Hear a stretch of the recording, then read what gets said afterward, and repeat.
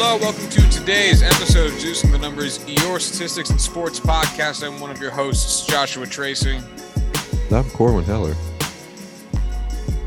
I'm drinking out of my Juicing the Numbers mug, wearing one of my Juicing the Numbers shirts, and now I'm very upset I didn't have the wherewithal to put on one of my Juicing the Numbers hats, because those two things were unintentional, but if I had put the hat on, it would look very intentional. I'm wearing Penn State because that is who I am as a person. See, this is why I'm not a marketing strategist, because I just don't give a fuck. I don't care. I very much agree. Man, and let me tell you, folks, if anyone out there is considering starting a podcast of their own, first off, it's a blast. Fucking go for it. But also, I never understood why more podcasts weren't just like all over the place in social media. And it's because, you had to hire someone to do that, because I'm not going to fucking do it. You know how little I give a fuck about social media? I'm not spending my time doing that shit. I'm barely got it for myself. God. That's what's holding us back from the masses, my friend. Hiring a social media coordinator. Mm-hmm. Oh, well. We'll survive.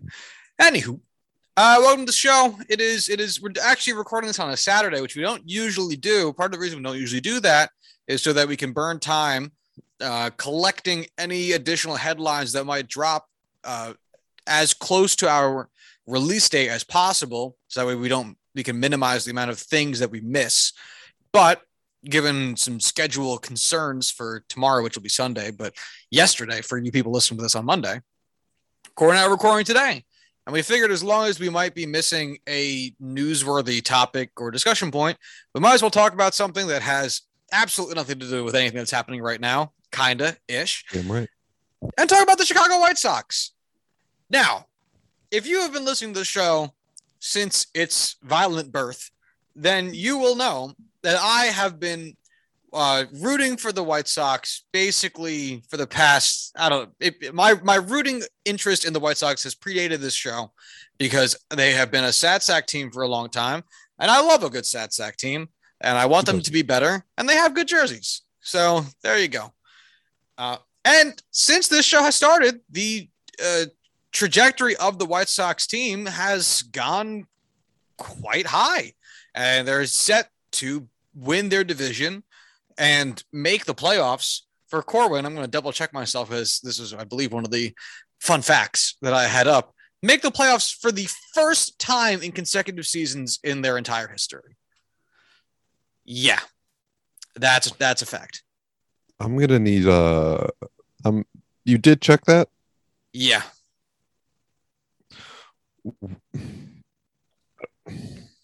So last season, 2020, was the first time the White Sox ever made the playoffs in the wild card. The wild card, which has been around since what, 96? Hold on. 94. When did the wild card come into when?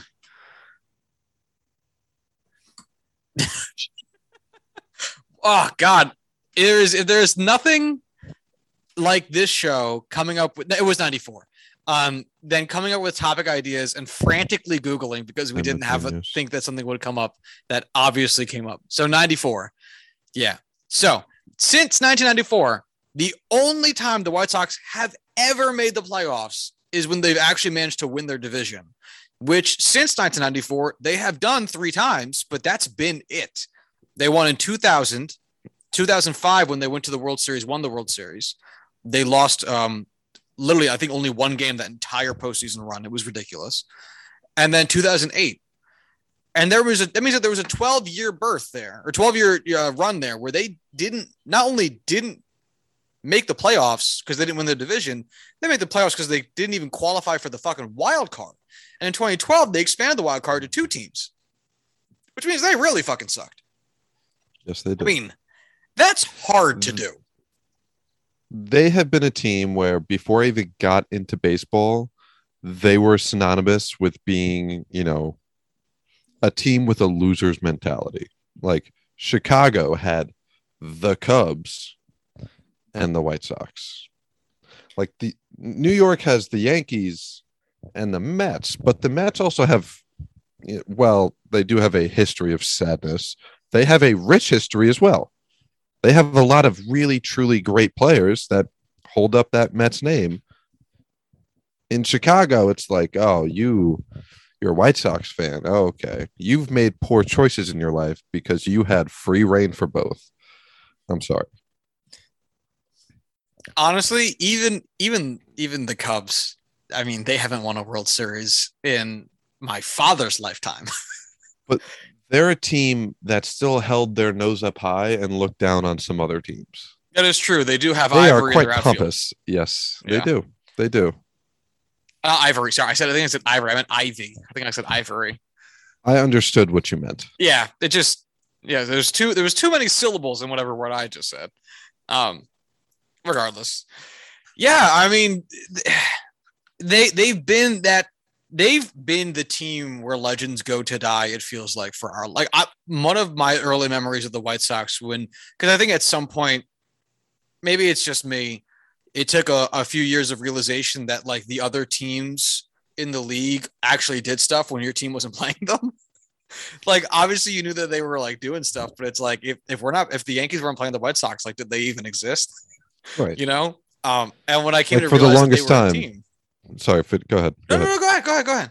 I was going to say, like, there were so many teams like the Arizona Diamondbacks or the Texas Rangers, or pick half a dozen other teams where if I was not actively seeing them in front of me, I had that like toddler age object permanence problem where it's like, I just do not acknowledge that they exist beyond the games they play against teams I'm watching. Right. It is. It's like playing peekaboo with a toddler. The second you cover their eyes, it's like, oh yeah, who? Object permanence. Yeah. I've watched a short YouTube video or two. I know things. And the early memory I have of them is when Ken Griffey Jr. was on the team, and it was very much at the end of his career, and it was like everyone was like, "Aw, this is sad." And that's my first memory of the White Sox. Okay. And actually, hold on. Here's another thing I didn't actually look up. When did Ken Griffey Jr. retire? I want you to guess. I have absolutely no idea. 2011. That's going to be my guess. You said 6. Okay. 2010. You were closer. Yeah, so he was with the White Sox in 2008 when they had their penultimate playoff run as of date, and yeah, they didn't make it past the division series. Oh boy. Before we move on from how bad they've been, the only thing I ever really knew and or connected with the White Sox, holy shit, words are hard, was Eazy-E wearing that baseball cap in the Straight Outta Compton music video. Yeah. And just rappers wearing the White Sox hat because it was black and white. Dude, sorry. I scrolled down to Ken Griffey Jr.'s postseason batting just to look at what he was like in that one playoff run that they had. The answer to that being not great, but that doesn't matter. That was his first playoff appearance since 1997. That's so fucking sad, man. Wow. That's it. Ken Griffey Jr. appeared in 3 postseasons in his entire career. And it's like, part of me knew that already, but man, it is just so sad to hear it. I always assumed he was on the Mariners for that 2001 season. No, he had left for Cincinnati already. He was on Cincinnati in 2000. Wow. I never put those together. Holy shit. Because so many of the other Mariners of his time were still on that 0-1 team. Yeah. So it feels like he was, even though he wasn't. So it really was Pedro's team through and through at that point. Pedro? No, Hernandez.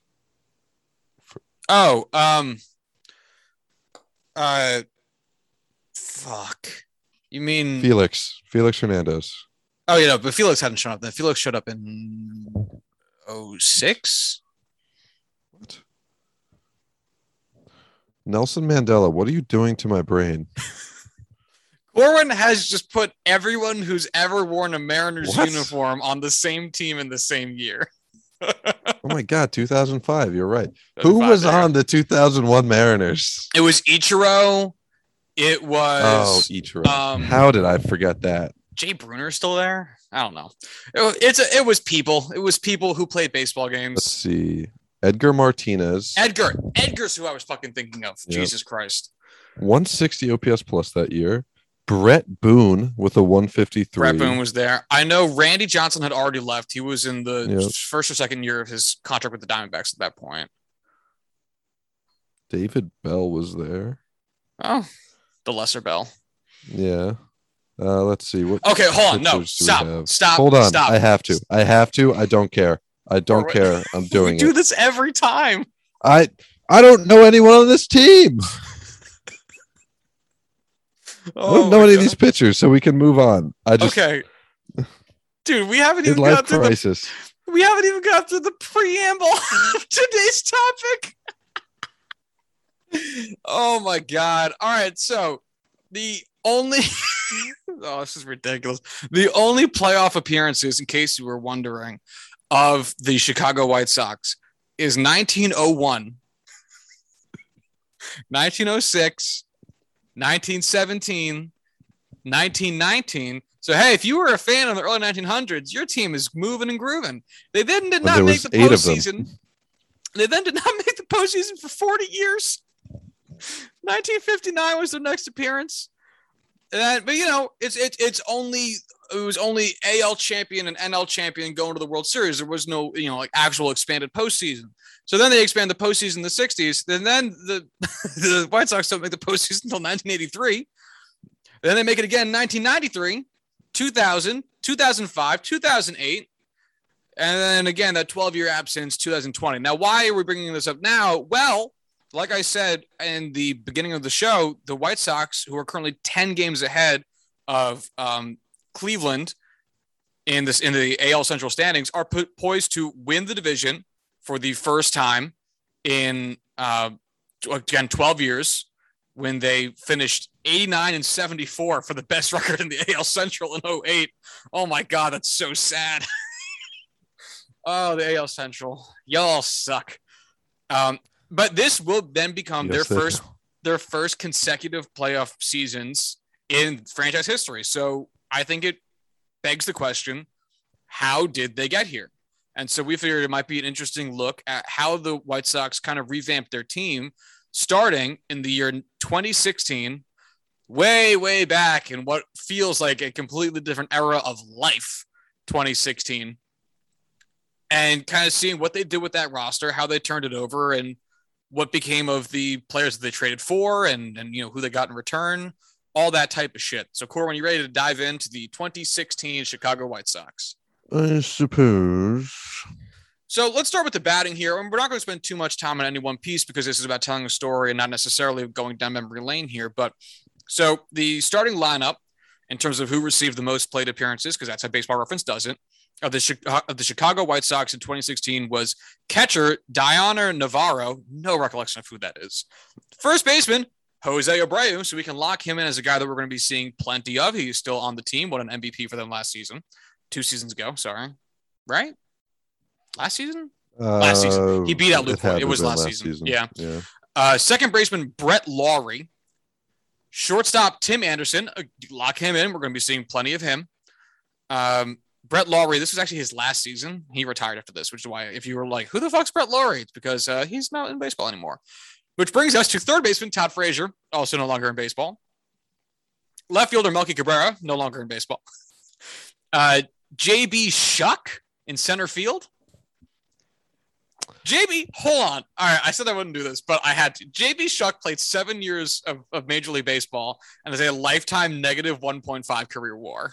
How many years? 7. Wow. His career OPS plus is 72. This man must have played some mean defense or something. Oh my God. No, he's a negative DWAR player. What the fuck am I looking at? They're genuinely, like, we should applaud him for surviving in major leagues for 7 years. Yeah. Dude, he finished 5th in Rookie of the Year voting in 2013. I can't even comprehend what I'm looking at, so I'm gonna have to close this tab. Okay, wow. Yeah. No shit. Right fielder Adam Eaton and DH Avisail Garcia. Both those guys we might know. They're still kind of meandering about baseball. And Adam Eaton had just been cut recently by the Angels, which probably ends his career. And Avisail Garcia is actually having himself a pretty decent, tidy season, which might be an undersell, but still over there in Milwaukee, and we'll very likely see the postseason once again. So that's where they're at today. Of those 9 players, several of which are now no longer even playing the sport in the major leagues, or in MLB, I should say.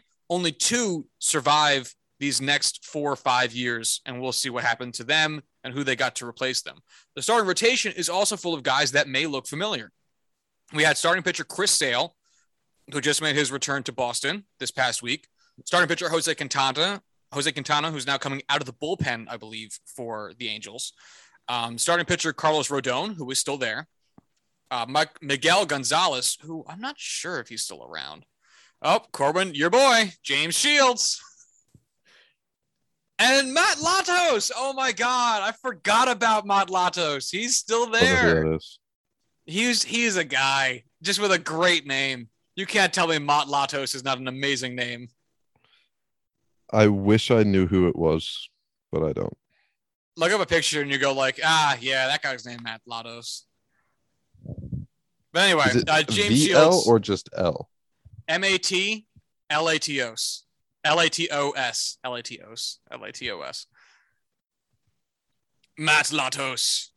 I think he's from he's from Virginia, but I can't not say his name with like a little bit of like a Russian thing going on there. Anywho, their bullpen is full of guys. The only one who I think is worth any attention is Dave Robertson, but whatever. So that's the 2016 Chicago White Sox. That team ended up with a record of 78-84, 4th in the NL Central. They were managed that year by Robin Ventura. Holy fuck, I forgot about that. Oh my God. Wow. Robin Ventura, who's probably best known for 2 horrible things to be known for, which is, for one, getting duffed up by like 46-year-old, what's his fucking name? Most strikeouts in history.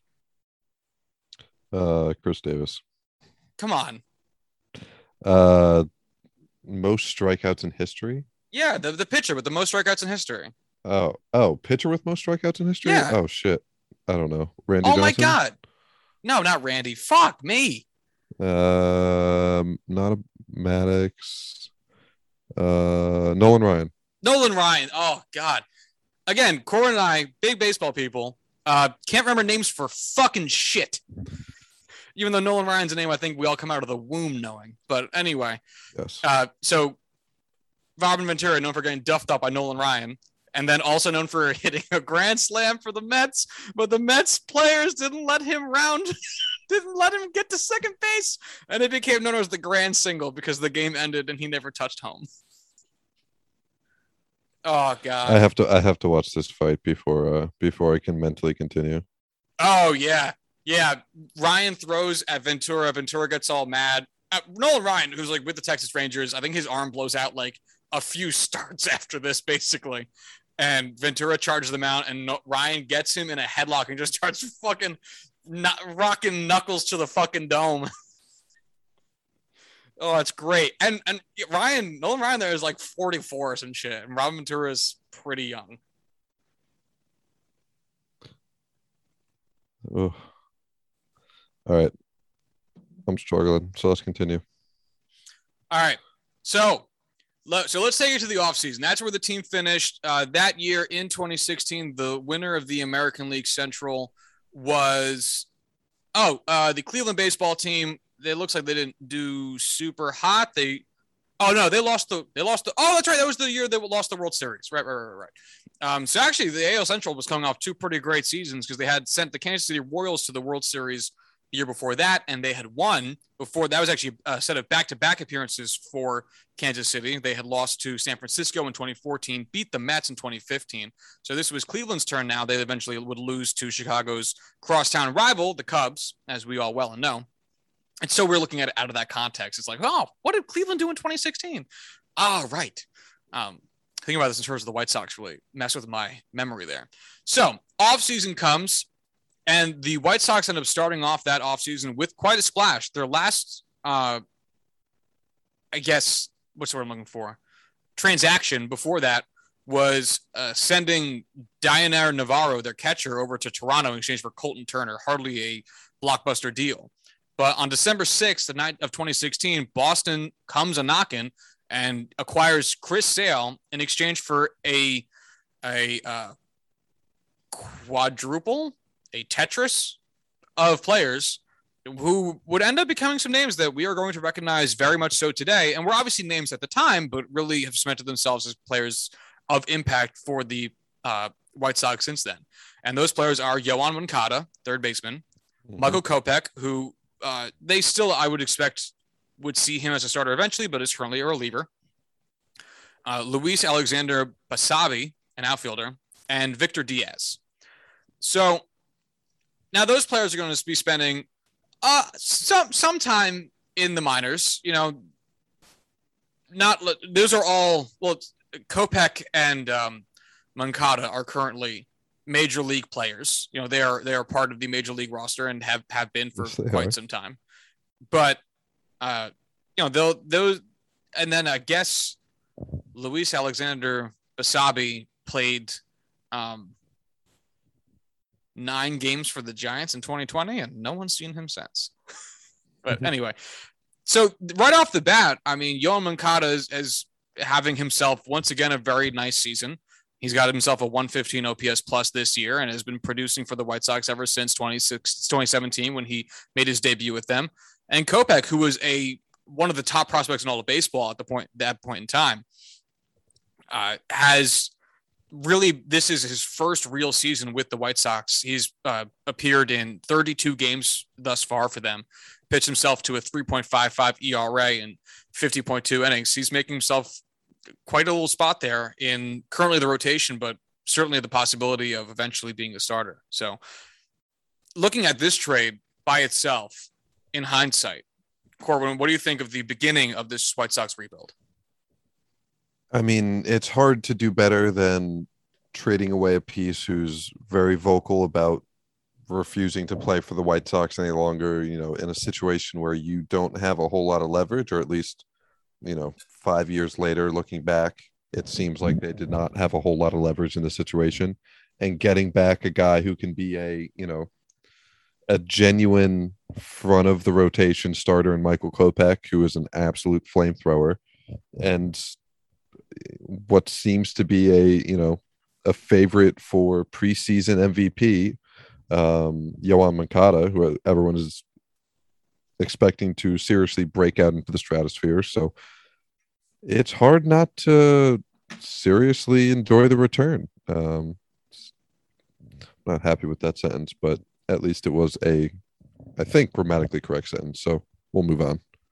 Yeah, obviously, you know, I neither of us can sit here and say, well, clearly they didn't need Chris Sale in the next 5 years, because Chris Sale is still pitching in baseball at a high level today, even though he's just coming off of Tommy John surgery.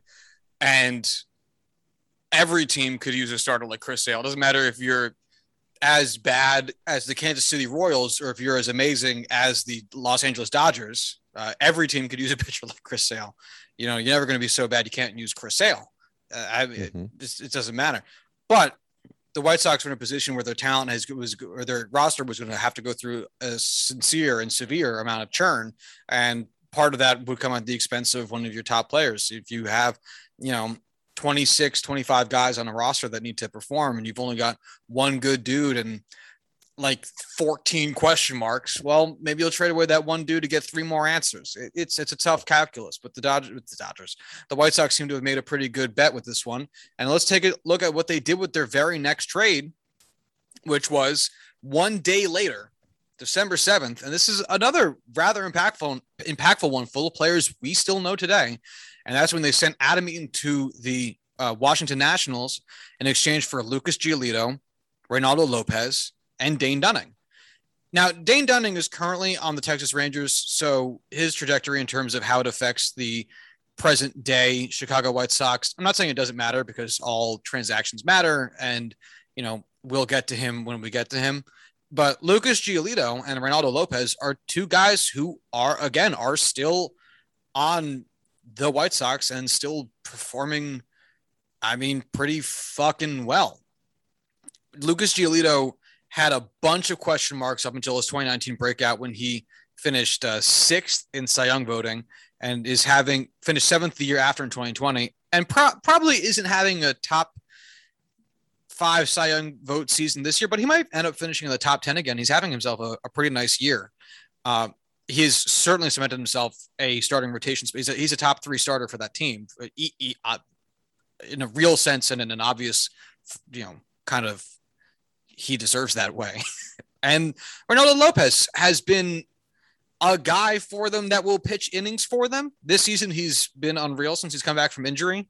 But he is there. And honestly, you take that because if Adam Eaton was still there, he probably wouldn't be there.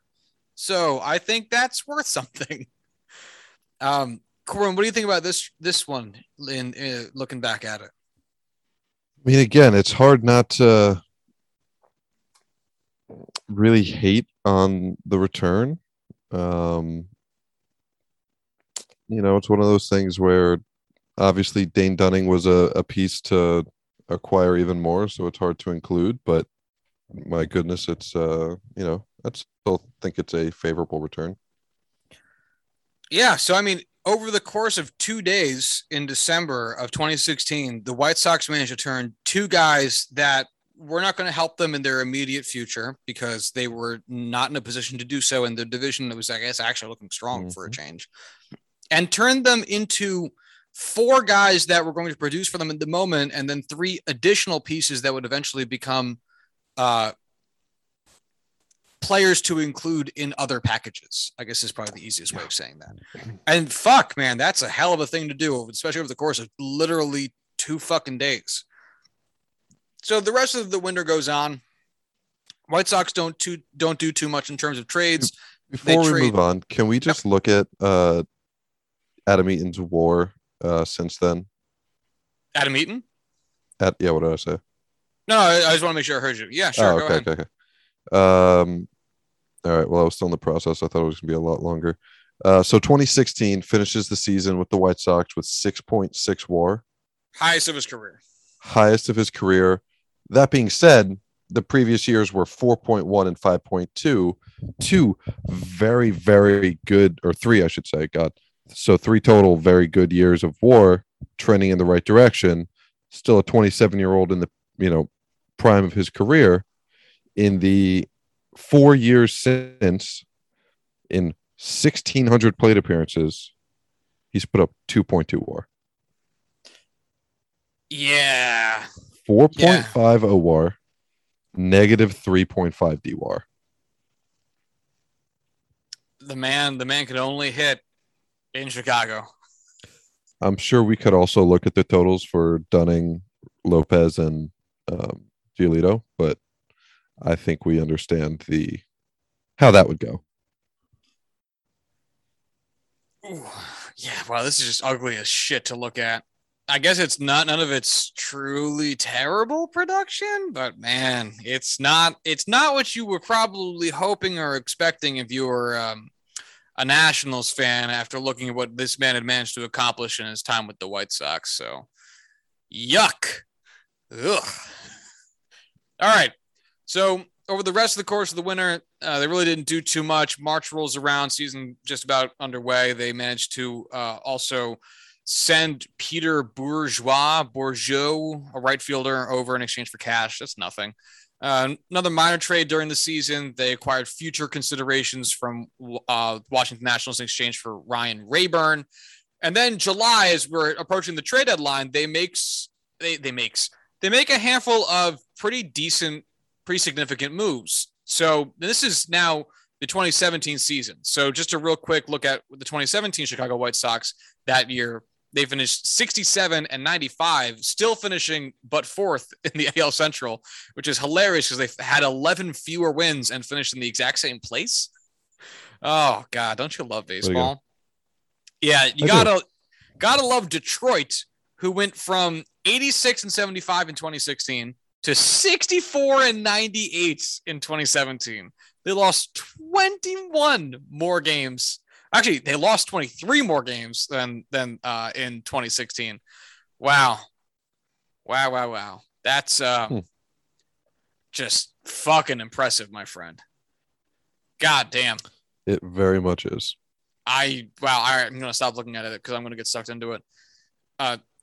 So I'll do a recap of the 2017 White Sox after we finish looking at these trades. But around the trade deadline, Jose Quintana, who had been a very productive member of the Chicago White Sox and had been, for all intents and purposes, especially once they traded away Chris Sale, the ace of that team.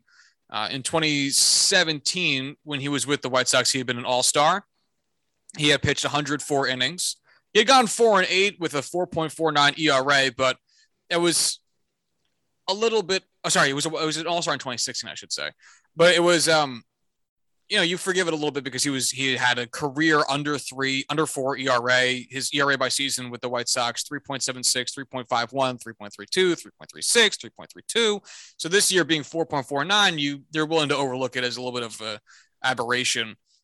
He already amassed over 100 strikeouts up to that point. So this was a big trade for the Cubs because they were getting ready to try to go back to the World Series, make another run, and the White Sox are just looking to again get talent where they can get it. And he ended up having a good season for the Cubs the rest of the way down the stretch. He went 7-3, a 3.74 ERA in 84 innings. And got almost another 100 strikeouts, finishing with 98 for the Cubs. So, by all means, a good trade for them at the time. His career since then has spiraled a bit, but that's not anyone's fault per se. And in exchange for sending him to their crosstown rival, the White Sox acquired Eloy Jimenez, Dylan Cease, and then two other prospects, Matt Rose and Bryant Fleet. But Eloy Jimenez has absolutely, I keep saying cemented a spot. I really don't know what other phrase to use there. So I feel like I'm just going to keep saying earned his keep. Maybe that's a better turn of phrase. With the White Sox bursting out of the scene, finishing fourth in Rookie of the Year voting in 2019, hitting a 139 OPS plus in his sophomore season, 2020. And in 2021, he has kept it going with an OPS plus of 136. So, I mean, he has been very fucking good for the White Sox. And Dylan Cease is really starting to find his own. I mean, last season he had a 4.01 ERA with a 6.36 FIP. So that you might be leaving that season being kind of like, ooh, all right, that 4.01. No control whatsoever with the baseball. Yeah, he led all of the AL in walks. Not good. He had 35 walks allowed in 2019 in 73 innings, and 34 walks allowed in 2020 in 58 innings. Ooh. But 2021, he's really turned it around. Like his ERA is very similar. It's 3.92, so it's not crazy lower. But his FIP, and again, I know this is a relatively lazy analysis, as I always say when comparing ERA to FIP, but it is easy. It's lazy, but it's easy. And so here you go. But his FIP is 3.57, and his WHIP is also down tremendously. His rate stats look better. He seems it's a very different, basically 4 ERA than it was last season, and he's really turned a corner and made himself a productive member of that pitching staff. So, Corwin, tell me about this trade for you. I mean, look, Cease has definitely shown that he can do it. I mean, he had a sub 3 ERA going into June, and things just kind of slowly have been teetering up and down since then. Eloy Jimenez, I mean,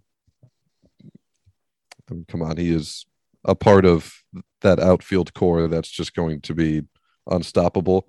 I mean, they also signed Luis Robert this offseason, not offseason, this season. But the other two guys don't even matter. Quintana has been, again, just like Eaton, just a dead piece of capital since that trade. Sure, it helped in the short term, but my goodness, major win for them. Major. Yeah. I mean, again, they are quickly quickly accumulating guys who are going to be major contributors for them. Mhm. Yeah, so I guess let's go on and continue here. So after that, trade deadline still approaching this 2017 season, they end up making a trade with the New York Yankees, sending over third baseman Todd Frazier and then relief pitchers David Robertson and Tommy Kahnle. And they acquired in exchange Tyler Clippard, relief pitcher, an outfielder by the name of Blake Rutherford, starting pitcher Ian Clark, and Tito Polo, who was an 80 grade baseball name, who I don't think ever did anything. I'm looking Tito Polo up now. He made us smile with his name, Josh. What could you want from him? Yeah, Tito Polo is in indie ball. Yeah, he last played affiliated ball with Seattle in 2019. That's it. Listen, now he's making 35 people in indie ball smile with his name every time he goes up. What more could you ask from him? What more could you ask for? Yeah, Ian Clark is currently with Colorado Rockies AA team by the looks of it, or maybe their AAA team, actually. Baseball Reference is always a little bit funky for me with that. An 8.77 ERA in AAA. That's not good. Josh? Yeah? Can we reach out to Tito Polo and get him on the podcast? Why is that? I don't know. I just feel like he's someone we could get. Speaking of someone we could get, I looked up Blake Rutherford on Baseball Reference, and in a rare turn of events, his name didn't even come up. I mean, that never happened. Okay, hold on. I found him. I got him. I found him. He is. I was not expecting that. That was fantastic. Oh, he is still with the White Sox. He's on their AAA team in Charlotte. He currently has a 705 OPS. He's actively playing for them in AAA, and he can't be found on Google. Baseball Reference. It took me a minute. Oh, sorry. Yeah, and then the getting Tyler Clippard back is kind of. I mean, they took Tyler Clippard, I think, to get him away from the Yankees and to maybe eat some of his salary.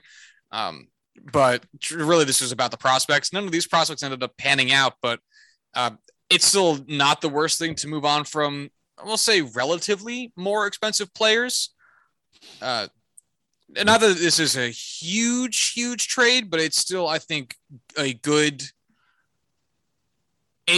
positive move for the White Sox here as they just, kind of open up space for the younger players, stock the farm up a little bit, and, get some money off the books. What do you think?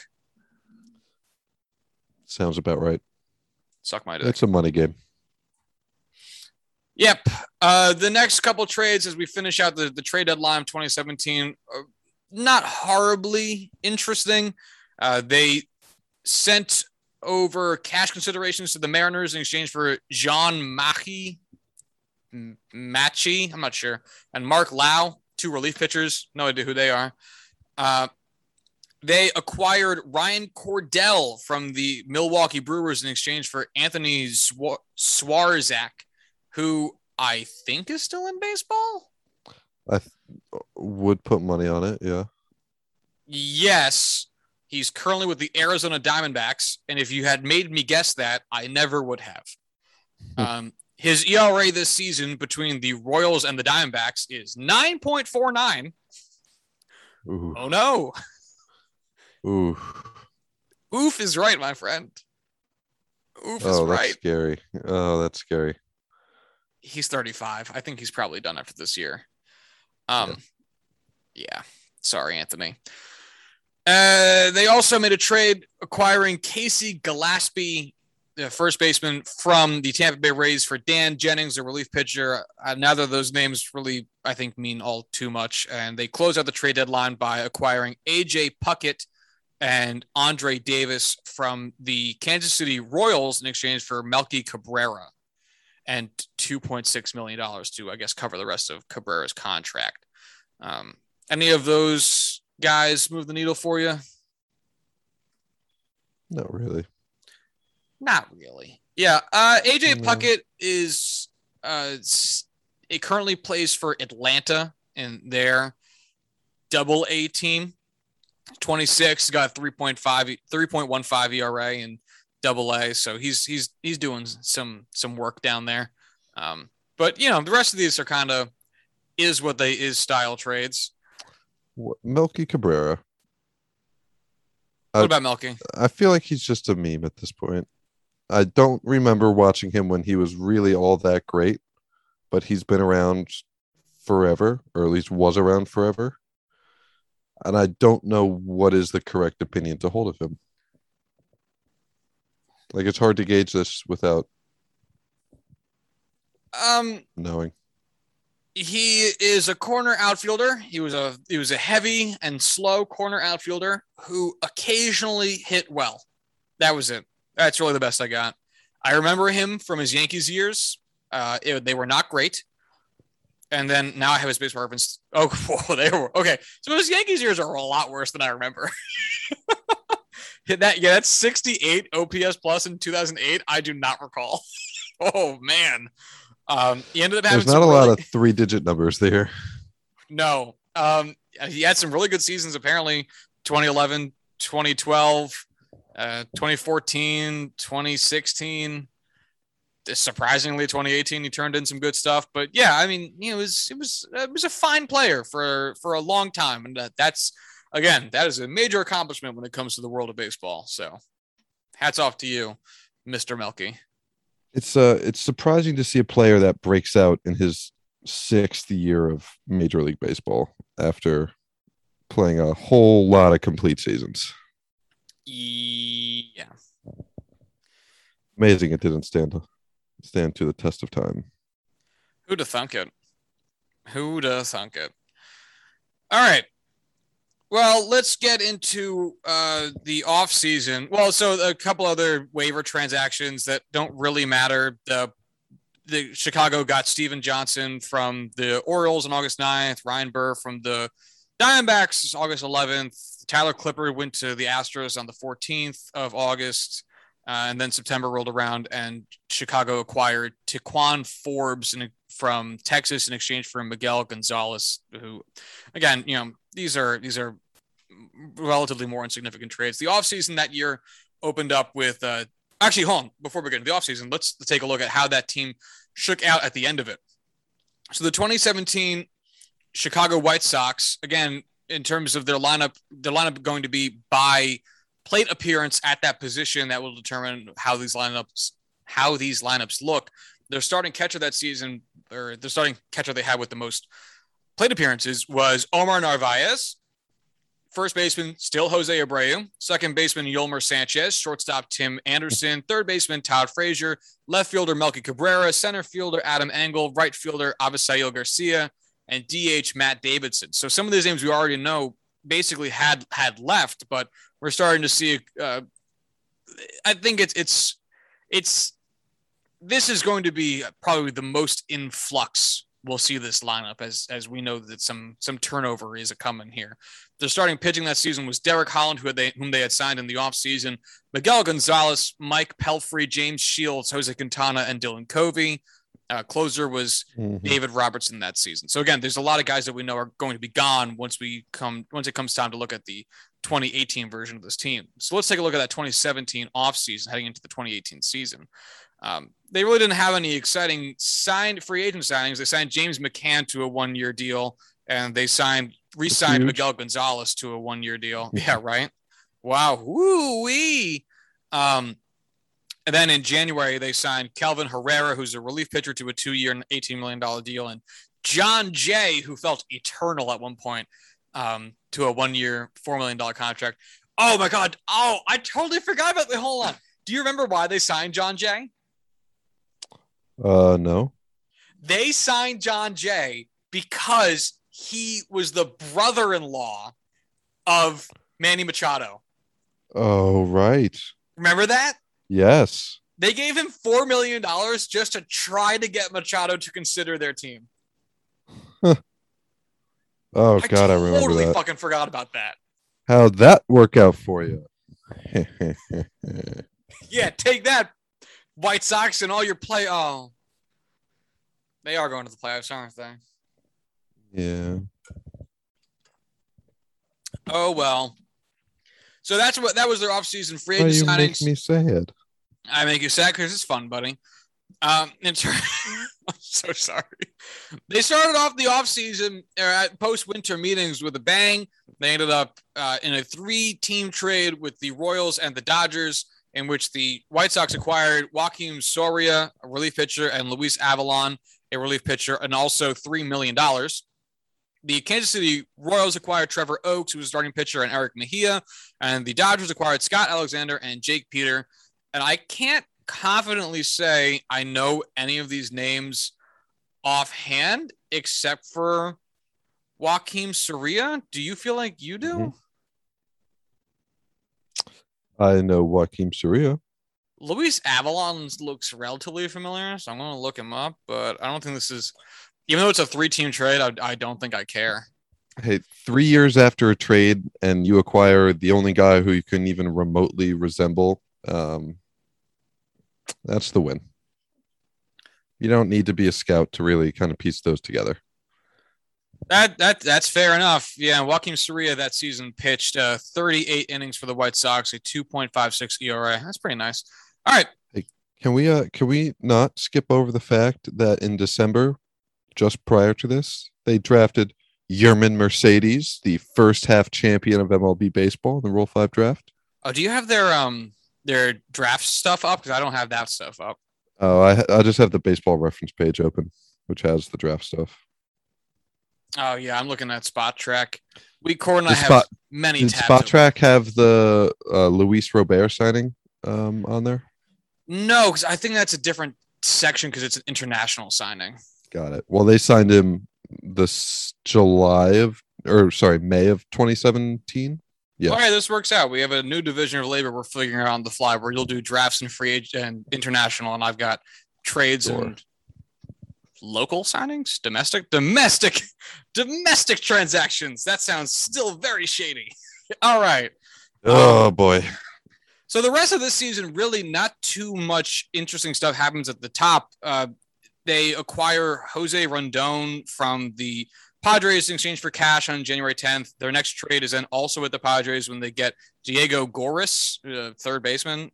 Do you know either of those names? No. Yeah, I'm going to make sure I don't. I'm going to double check that I don't know who's Jose Rondon is. No. Okay. He has a career -1 WAR in 4 seasons. I have no idea who this is. Actually, he played in 55 games for the White Sox that year, and I have no idea who this guy is. What? All right. Whatever. I'm completely thrown off. What? We'll get there. We'll get there. All right. It's a tangent I will have to take us on just because of the absurdity and relevance. I'm sure. There's a bunch of one-player trades in here. I'm just going to list the players and the teams. I'm not going to spend too much time on it. The White Sox sent to Philadelphia Dean Anna, then a couple on the same day, a different trade. The Phillies send back over to the White Sox Ricardo Pinto. The White Sox send over to Milwaukee Tyler Saladino. If there's no return, it's just money. On April 19th, the White Sox acquire Trace Thompson from the A's. Then a couple weeks later, they acquire Todd Cunningham from the Pittsburgh Pirates. Then a couple months after that, they sent Brad Goldberg over to the Diamondbacks. And then we get I will stop you there. The Diamondbacks? No, I will stop you before we get to the draft. Okay. So that was June 3rd, the Brad Goldberg trade. June 4th was the MLB draft. Where in the first round, 4th overall, they Madrigal. That's right. Now, I know Nick Madrigal will come up later when we have these discussions. I just need to read off the list of players in the first round of this draft and some other key pieces to kind of highlight the relevance of this trade. So Casey Mize goes first overall, having a very nice year with the Tigers this year. Joey Bart goes number 2. Number 2 catcher in all of, the minors right now. Basically, as soon as Buster Posey retires, he's getting past that key to the city. Alex Bohm at number 3, having a pretty nice year last year with the Phillies and not nearly as good this year, but whatever. Then Nick Madrigal. And then Jonathan India, who's having a very nice season with the Reds. Yeah. Jared Kelenic, who's having a historically awful season with the Mariners, but at the same time was also a top 3 prospect in all of baseball. So there's hope there for sure. He's batting 147.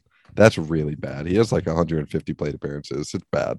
Yeah. And then Ryan Weathers, who is a top prospect pitching wise for the Padres. And then what I groaned about earlier, after Carter Stewart, who is didn't sign, but whatever. The Athletics drafted Kyler Murray. Oh, that's right. That was this Which year. At the time, it's like, all right, baseball drafts. Sure, I don't know much about it. It's even more of a dart throw than you would have in the NFL or other sports. But holy fucking shit, I can't believe they drafted him 9th overall. Yeah. Travis Swaggerty at 10. Grayson Rodriguez, I'm sorry. Logan Gilbert, Cole Winn, Matthew Liberatore, Jordan Adams, Brady Singer, Nolan Gorman, Trevor Larnach. There's so many. Nico Horner went 24. Tristan Costa, there are so many top prospects in this draft that were skipped over for a guy who was almost certainly playing football.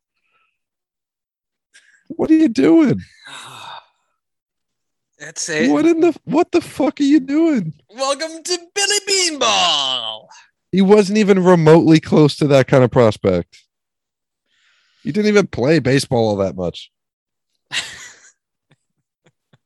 Oh man, I was wondering. It was just a side project for this guy. I was wondering what you're going to stop us for, and I completely forgot that had happened. Man, this is a weird trip down memory lane because some of this shit we talked about on this podcast. Yeah. I remember our conversation about that on this podcast, and I completely once you take out the parameters in which you're typically viewing some events through, it is so hard to wrap your brain around them. I know that we're in that time period of White Sox baseball of baseball in general, and that was such a big story in ball at the time, and I completely forgot about it.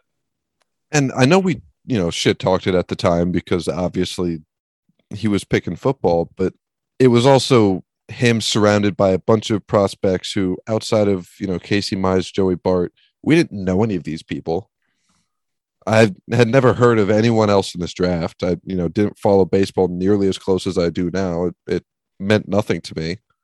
Now knowing and having that context and seeing what these players, what level of skill they were at, is fucking outrageous. Man, I love baseball. Oh boy. All right, so let's keep it going. July 26th rolls around. We are in the midst of the trade deadline, and recently acquired Joakim Soria is heading over to the Milwaukee Brewers in exchange for Cody Medeiros and Wilber Perez. What does this mean for the White Sox? Basically fucking nothing, but they got prospects back in exchange for major league talent. You take that most days. Then they make a trade with the Yankees, where the Yankees acquired $1.5 million of international bonus pool money in exchange for Caleb Fair, heading over to the White Sox. Again, doesn't mean too much. And then the White Sox make a very similar trade with the Rays, in which they acquired Hunter Shriver. August rolls around. They make a trade sending Luis Avalon, the other guy that we felt like we almost kind of knew from that offseason three-way trade, over to the Phillies in exchange for Felice Polino. And then later on, they make another trade with the Brewers where they get Brian Connell and Johan Dominguez in exchange for Javier Cedeno. And that takes us all the way through to the end of the season. Your 2018 Chi-Town White Sox would finish the season as such. We still have Omar Narvaez as a starting catcher, although we know he won't be lasting very long there, as these Brewer happy trades are likely to continue, or signings at the very least. At first base, we still have Jose Abreu there, still doing himself very well. doing very well for himself. We have Yohan Moncada now slotted in at second base. Shortstop still Tim Anderson, third baseman Yolmer Sanchez. That infield is starting to look very, very familiar. That outfield is still pretty in flux, as the left fielder that year was Nicky Delmonico. Center fielder was Adam Engel. Right fielder Avisail Garcia. DH Matt Davidson. Their starting rotation by the end of the season by innings pitched was James Shields, Reynaldo Lopez, Lucas Giolito, Dylan Covey, and Carlos Rodon. Their closer that year was Joaquim Soria until he got traded. And you look at that rotation, you look at that infield, and all of a sudden you see these trades like they're making an impact on the major league level rather quickly, as Reynaldo Lopez, Lucas Giolito, and Dylan Covey were all acquired via the trade. I've said Dylan Covey's name a little bit more confidently than I probably meant to, because I don't remember if he did already, even though I just read these names moments ago. But who the fuck knows? Who the fuck knows, indeed? Because it's certainly he's not listed here, so I don't think they acquired him via trade. Really? Yeah, I think I made that one up, Corwin. If you didn't say anything, nobody would have caught it. Oh, no. That's okay. All right, so then let's take a look into our next upcoming offseason. And this one, the fucking White Sox are looking to make a splash. They ended up finishing that 2018 season in fourth place again, going 62-100. But no one makes the White Sox lose 100 games twice. They'll do that once and move on. That's not how they roll.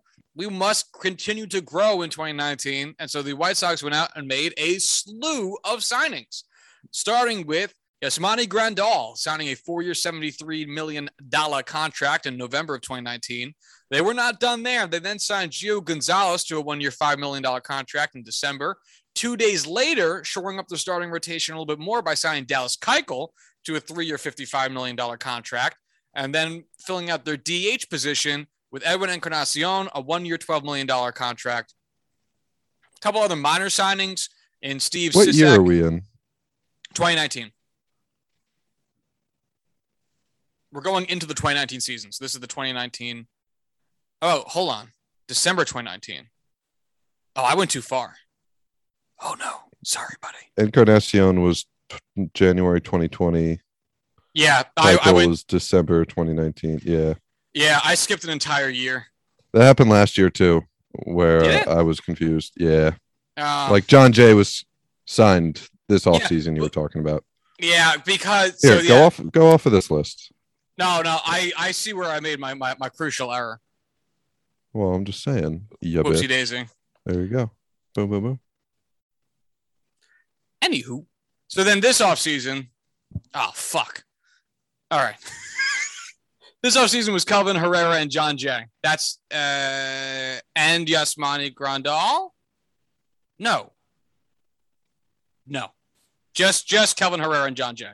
Yeah, that's it. Okay. All right. I've caught myself. We're all good. In terms of trades, they traded Justin Yurchak to the Dodgers in exchange for Manny Banuelos. No idea who that is. And now here goes Omar Narvaez getting sent over to the Seattle Mariners in exchange for Alex Colomé. We'll come back to that in a second. Let's finish out the offseason trade moves. They end up. It's pronounced Colomé. Is it? I guess there's no accent over the E. I have no idea. I just wanted to be a dick. Yes. Did make you feel like a big man? It did. Make you feel like a fucking big guy? Mostly because I am a very big man. I mean, you're tall, but are you big? Are you asking, or is my wife asking? What? What? I have no response to that. Yeah. Fair enough. Oh, okay. So anyway, finishing out their offseason trades, they acquired Ivan Nova from the Pirates in exchange for Yordi Rosario. They then sent over Jordan Romano, who made a big impression on the Blue Jays earlier this season, over to Texas, the Rangers, in exchange for cash. They acquired Yonder Alonso from Cleveland in exchange for Alex Call. They acquired Paulo Orlando from the Dodgers in exchange for cash. Oh shit, that was May. So I blew past. I'm so disorganized. I blew right past the end of the winter signings. So Corwin, a lot of these don't matter. Yes. Let's start with one of the ones that's actually interesting. What do you think about this Alex Colome, however we're supposed to pronounce his name, for Nomar Narvaez, who had been a very productive member of the White Sox team in this last season with the White Sox, posting a 119 OPS, getting sent over to Seattle. And Alex Colome, it is Colome. Suck my dick. It is Colome. Bitch. Coming off of also a very productive season in Seattle, a 2.53 ERA that season. I mean, having no opinion of these men before this occurred and having to just look at statistics, he had quite a good season last year, despite only pitching in 22 innings. Had a 5.58 ERA plus. Good job, Colome. I mean, by all means, both of these guys seem like similar quality of players, with Narvaez being a all-star, somewhat above average catcher, and Colome being a somewhat above average relief pitcher. Granted, Narvaez seems to have a better deal or better production and a better whatever. Neither of them have exploded positively or negatively since, and has been valuable for what they do. I can't really argue for or against that. Yeah, I Wow, think, actually, Colome has a -1 WAR this year. I take it back. He's been awful. Kill him.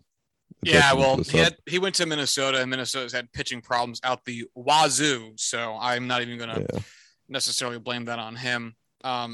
Really, I think part of that analysis also has to be the fact that they signed James McCann this offseason that we're talking about here. And so is the value that playing Omar Narvaez over James McCann, is that value higher than playing James McCann and Alex Colome? I think that's the question you have to ask yourself. And clearly the White Sox made the determination, which I would think is probably the right one, that you gain more value from having Alex Colome and James McCann than just Omar Narvaez. So I would agree. Yeah, seems like a fair kind of fair move there. We then take this into the Ivan Nova trade. Yordi Rosario, he played for the Pirates. Do you know that name? Say it again. Yordi Rosario. No. Well, in 2019, he was in the Pittsburgh farm system in the Appalachian League. And that's rookie ball. He posted a 2.87 ERA. And then I don't see anything for him in 2020 because there was no minor league ball. Does that make sense? And this season, he's magically appeared in the Los Angeles rookie ball system with a cool 9 ERA. Oh, he played in one game and allowed 1 earned run. Okay. So Yordi Rosario basically has not amounted to anything in major league level. So this is nothing but a good trade for the White Sox, basically, I would say. Especially since Ivan Nova ended up pitching, from what I recall, pretty decently for them that year. Oh, he started the most games in all of baseball that season. Yeah, so he played very well for them. He had a 4.72 ERA, but he pitched a ton of innings for a team that needed someone to throw innings. That is a good trade. Touche. Okay. Yeah, Jordan Romano, who gives a shit? All right, so then we get into the season. Our 2019 Chicago White Sox did not make a lot of moves, which makes sense. They don't have a lot of guys that really are going to garner too much attention on the open market at this point in time. They traded away a lot of their marquee guys, and now it's about development. So their transactions from the during the season trades amounts to just 2. They traded for Paulo Orlando, whose name I read accidentally earlier, whom they acquired from the Dodgers in exchange for cash. And then on July 31st, at the end of the trade deadline, they acquired Joseph Harensky and Ray Castro from the Rangers in exchange for Nate Jones. And when I tell you I don't know any of those 3 names, I don't know who the fuck these people are. I feel like I know Nate Jones, but solely because it is a very weird, very common name. Yeah, Nate Jones sounds like generic made-up white man name. Correct. Which a lot do, but specifically that one. Currently on the Dodgers from the looks of it. Also, he's 35. He's been in baseball for 10 years. I have no idea who this is. I am very much with you. I have no idea. I've never He heard that played. before in my He life. played for the White Sox for 8 seasons. Yeah. I Okay. have no idea who the fuck this is. I mean, not that I'm a huge diehard White Sox fan. I like the team, but like, man, sorry, Nate. Whoops, my bad. So anyway, That's a solid. My bad, dude. My bad, bro. So that's it. That's all the 2019 White Sox ended up doing. They ended the season that year at 72 and 89, third in the AL Central, move on up in the standings, as they in the 2019 passed Kansas City, finishing just behind Cleveland and Minnesota, finishing 21 games behind Cleveland, and then 30 games basically behind Minnesota. But still moving up in the standings, wanting to make a big old push. That offseason, now I can get my signings right. They tried to sign, they did sign, I should say, Yasmani Grandal, Gio Gonzalez, Dallas Keuchel, Edwin Encarnacion, Steve Cishek, not Adam. That's gonna be the 2020 signings. See, that's the thing. It just keeps going, and I have to check the dates and remember where the season starts. It's my own fault. I have no one to blame but myself. Although I'd love to blame someone else, but still. So Yasmani Grandal. So they only had James McCann to a 1-year deal. So they're upgrading massively catcher with Yaz, getting 2 reliable starting pitchers, and there was talk about whether or not the Dallas Keuchel signing was an overpay, which I think overpays exist, but under the right circumstances. I don't think they can exist in certain circumstances. And if you're trying to compete and you haven't spent a lot of money doing so, and you're trying to make a push, well, that's going to involve you spending money. Right. Only one way about it. You know what I mean? So it is what it is. What's a good recent example? I'm trying to think of one.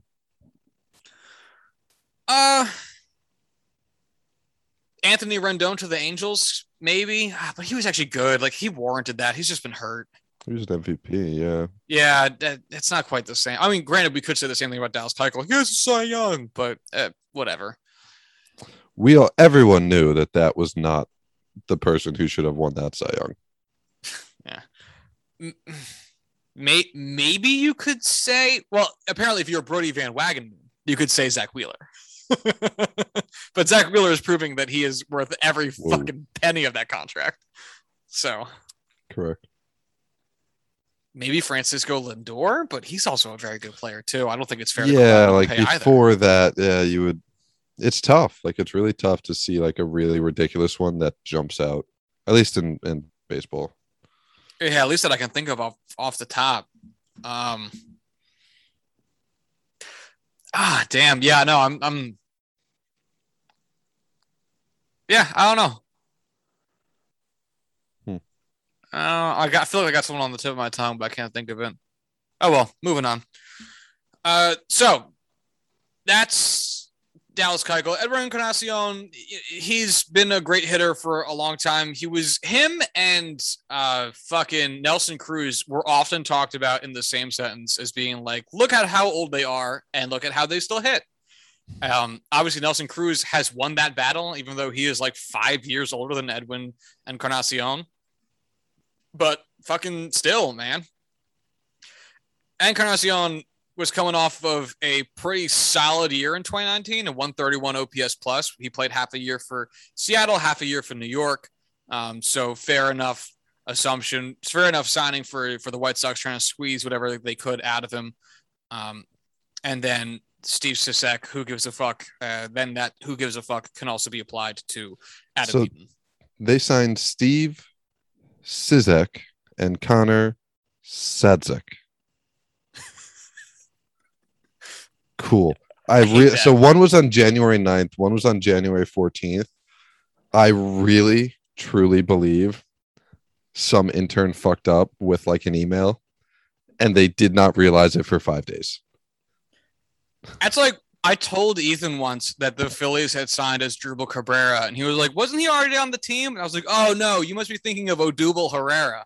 Because there was a point in time when the Phillies had Asdrubal Cabrera and Odubel Herrera, and that's a hilarious combo. It absolutely is. Those are the things that just make baseball what it is. God. Every name is just a random letter generator. With like an accent. Yes. Yeah. Nate Jones? Yeah, sure. That sounds like a guy who probably exists. Yep. Osdrubal Cabrera, Odubel Herrera, Tom Cabrera. Who knows? All right. In terms of offseason trade acquisitions that year, they ended up acquiring Jonah Reynolds from the White Sox in exchange for Wellington Castillo, the catcher.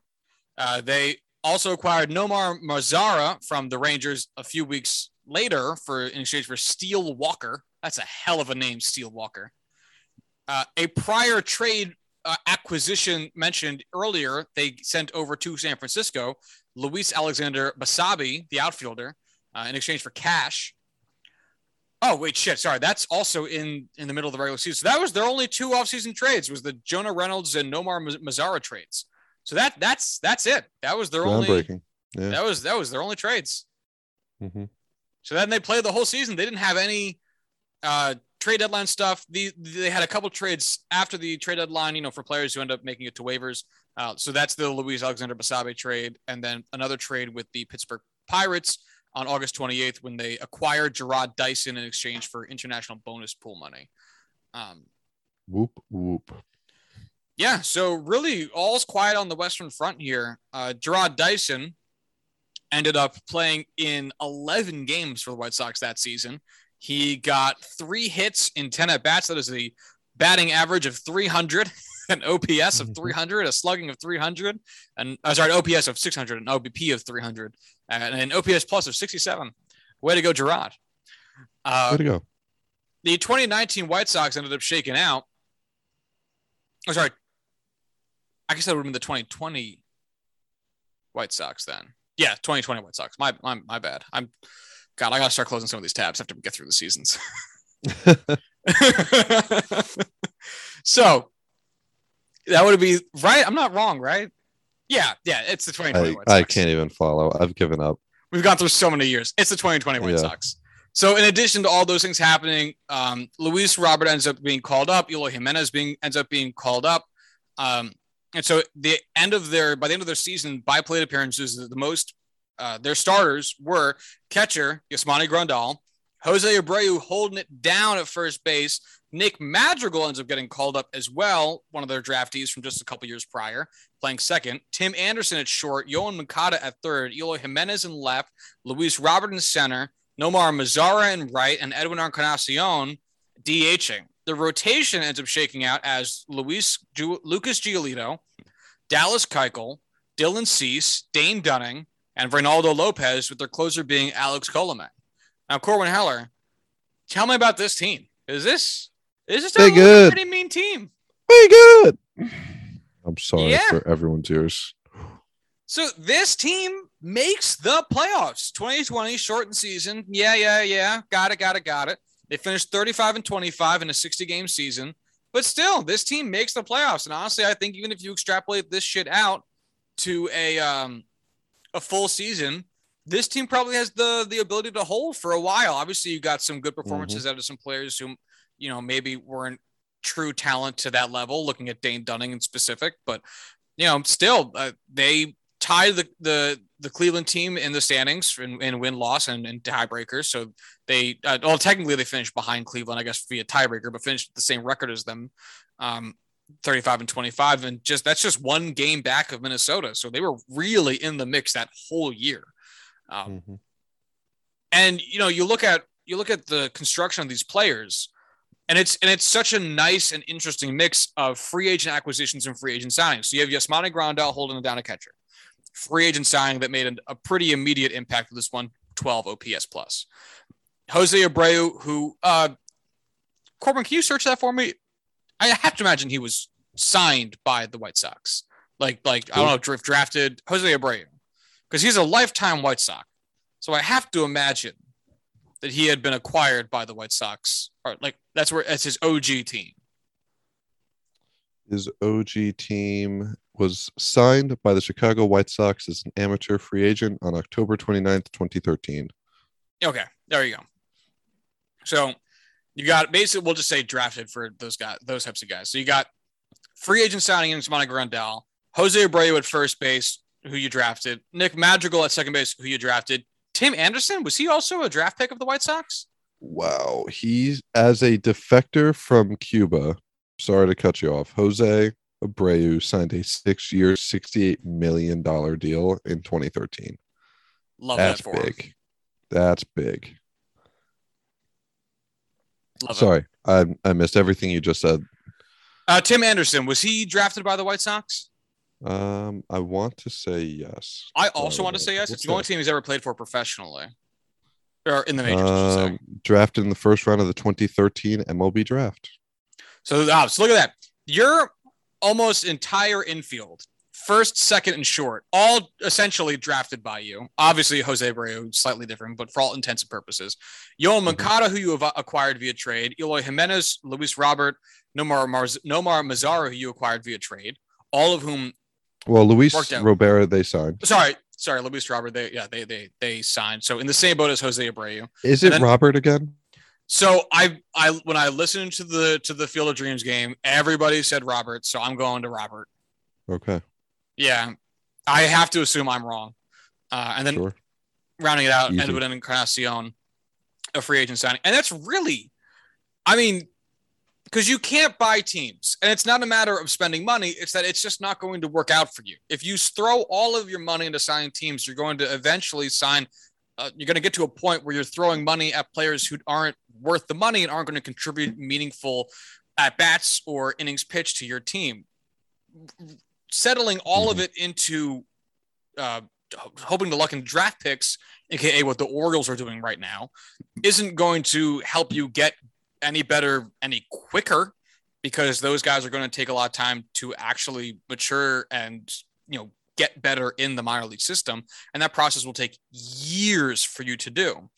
And if you don't end up turning any of your attention towards international talent, well, I mean, that's essentially going to the free agent market, or essentially going to a combination of the draft and free agent market where you can get guys that can contribute in almost a draft-like situation where it's kind of controlled in the way that free agency isn't, because you have that international bonus pool money that you can't spend an unlimited amount of it like you could if it was just regular free agency, but it's not regular free agency. So there's, the fact that the White Sox have done this with their starting lineup and been able to find really effectual players in all phases of their development process, it's amazing.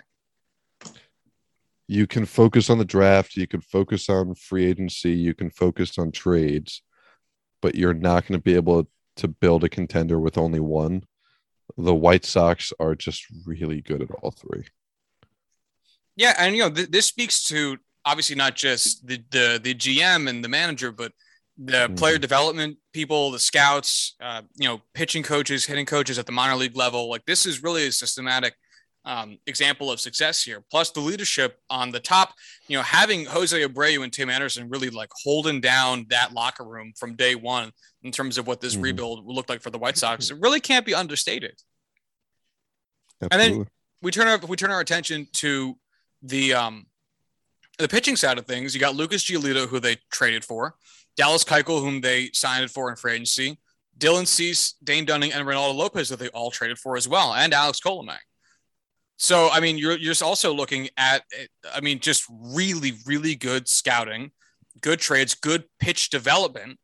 And, you shut out some money for Dallas Keuchel, but he ended up the most recent season he made the playoffs just last year with a 1.99 ERA and 63.1 innings, which was the second most innings on the team. It's hard to argue. Obviously, this season we'll get into a little bit because it's the most recent one, but it's hard to argue with at least that level of success and not having to start someone who would potentially be significantly worse in his stead. So that has a lot of value. Absolutely. Do you hear the ice cream truck going by my apartment? I absolutely do, and I really want ice cream. I might go get a milkshake after this. All right, on, buddy. All right, so that brings us to where we're going to be today. Mark's calling me. Mark Cohen? Yeah. Neat. Yeah. All right. So let's take a look. Let's get a little bit farther down in the process and see where those White Sox are today. So the offseason, the 2020 offseason heading into the 2021 season, the White Sox ended up acquiring Lance Lynn from the Texas Rangers on December 8th, 5 years and 2 days after they traded away their ace Chris Sale to the Boston Red Sox. They are now in the market for high-level starting pitching and are acquiring Lance Lynn from the Texas Rangers in exchange for Dane Dunning and Avery Weems. That's a hilarious name. I'm sorry, Avery. Weems is a hilarious last name. And man, if that is not so symbolic of their turnaround, I don't know what is. You know what I mean? Oh, absolutely. I mean, they did as good of a rebuild as you could possibly ask for. I mean, they weren't perfect all the way through, but boy, they did so many things right. If you had to give me your favorite and least favorite transaction out of these, could you? Ooh, okay. My favorite one is probably the Adam Eaton trade. I would agree. Yeah, I mean, pound for pound, just for value's sake, because obviously getting a good return on the Chris Sale trade probably isn't as hard because Chris Sale is obviously a top level talent. So that if you're not getting something good in return, then you're just like you're an idiot. It's not even like you did a good job if you get good stuff in return. If you didn't, you'd be a fucking moron. The Adam Eaton trade, obviously, you know, he was very good at the time, so you'd expect to get good stuff back, but they ended up getting back. I mean, so they got Lucas Giolito, who's top 3 starter for them. Reynaldo Lopez, who is a combination back end starter or middle reliever for them, who's like very good. He's like their Chad Green, I guess, when he's not starting. And then Dane Dunning, who they turned in to Lance Lynn. I mean, that is just an unmatched value. Right. In terms of their worst trade for me, there's nothing really bad. Maybe the Todd Frazier, David Robertson, Tommy Kahnle trade, because they just didn't really get anything back there. Mm-hmm. Obviously, like I said, there's an element of getting payroll off your books or, you know, opening up space for your call-ups to play that is good, but I don't know. It's just in terms of improving the roster situation. What about you? Well, it's hard to disagree with either one of your points. I think their best and worst trade is trading Fernando Tatis for James Shields. I knew you were going to bring this shit up eventually. Yeah, no, you had to. I knew you were because we are talking all positive about the White Sox, and they traded away the MVP of baseball for the next 14 years. The most valuable MVP of baseball. Mm-hmm. Corbin actually asked if we could start with the Fernando Tatis Jr. trade instead of the Chris Sale trade, and I told him it didn't make sense in the timeline, and he was sad. So I was expecting this to happen. I got it in there. That's you got it in there. That's what he said. Yeah. Use a bitch. I am. All right, so then let's get into this. So the Lance Lynn trade, we got that. They then acquired Tyler Neslany from Atlanta for future considerations. They then acquired Davey Grullon, catcher from Tampa for cash considerations. These are all midseason, I should say. So Lance Lynn was the only trade that they had in the offseason. God, I hate that I keep doing this to myself. I have no one to blame but myself. They also signed in the offseason of that season. They also signed Adam Eaton to a 1-year deal that he ended up, he's currently on the Angels. Liam Hendricks they signed to a 3-year, $54 million contract, and they re-signed Carlos Rodon to a 1-year, $3 million contract, and he would end up throwing a no-hitter just a few months later. So then during the course of the season was when they acquired Tyler Nelsony on July 12th. July 15th, they acquired Davey Grullon. July 29th, really when the trade deadline was heating up a lot, we talked about these next ones a few times. They acquired Cesar Hernandez from the Cleveland team in exchange for Connor Pilkington. They acquired Ryan Tepera from Chicago from the Cubs in exchange for Bailey Horn. And then their big blockbuster, it was when they sent Nick Madrigal and Cody Hewer over to the Cubs in exchange for Craig Kimbrell. So as it stands today, looking at the 2021 Chicago White Sox roster, they're currently, as I said at the top of the show, in first place by a good 10-game margin. They're 20 games over 500, 75 and 55. Their current roster is, now that he's returned, Yasmani Grandal, catcher, Jose Abreu at first. Nick Madrigal still has the most plate appearances for them at second base, but I guess their current second baseman would be Cesar Hernandez. Mm-hmm. Then Tim Anderson at short. Yoan Moncada has been hurt a few times, but he is still, by plate appearances, their starting third baseman. Andrew Vaughn, who they drafted, worked his way up through the minors, got called up and has been playing left field for them. Two-time Golden Spikes winner. Two-time Golden Spikes winner Andrew Vaughn. Luis Robert has been holding it down with a 145 OPS plus in center field, been playing some very good defense to boot. Adam Eaton, by plate appearances, is still their starting right fielder, although Eloy Jimenez. He was a finalist twice, though. That's good enough for me. Eloy Jimenez, though, is back, so that is going to be his spot moving forward. He's been very good. Yermin Mercedes, by plate appearances, is also their DH, but that's been a rotating spot. Brian Goodwin's been there a little bit. Jake Lamb's been there a little bit. You know, these guys that kind of play all over a little bit, while the other guys have been resting and, you know, have occupied the DH spot. So looking at that roster, for all intents and purposes, I'm just going to say it again. For all intents and purposes, Yasmani Grandal, Yasmani Grandal, Jose Abreu at first, Cesar Hernandez at second, Tim Anderson at short, Yoan Moncada at third, Andrew Vaughn in left, Luis Robert in center, Eloy Jimenez in right, and then fucking, I don't know, Brian Goodwin as your DH, or Leury Garcia, who gives a shit. What do you think about that lineup? It's a good lineup. That's all you got? Yeah, that's all I got. I mean, what more can I add in? I mean, it's self-evident looking at those names, looking at that list of this team that's been put together. Like, it's one of the best teams in baseball. There's no doubt about it.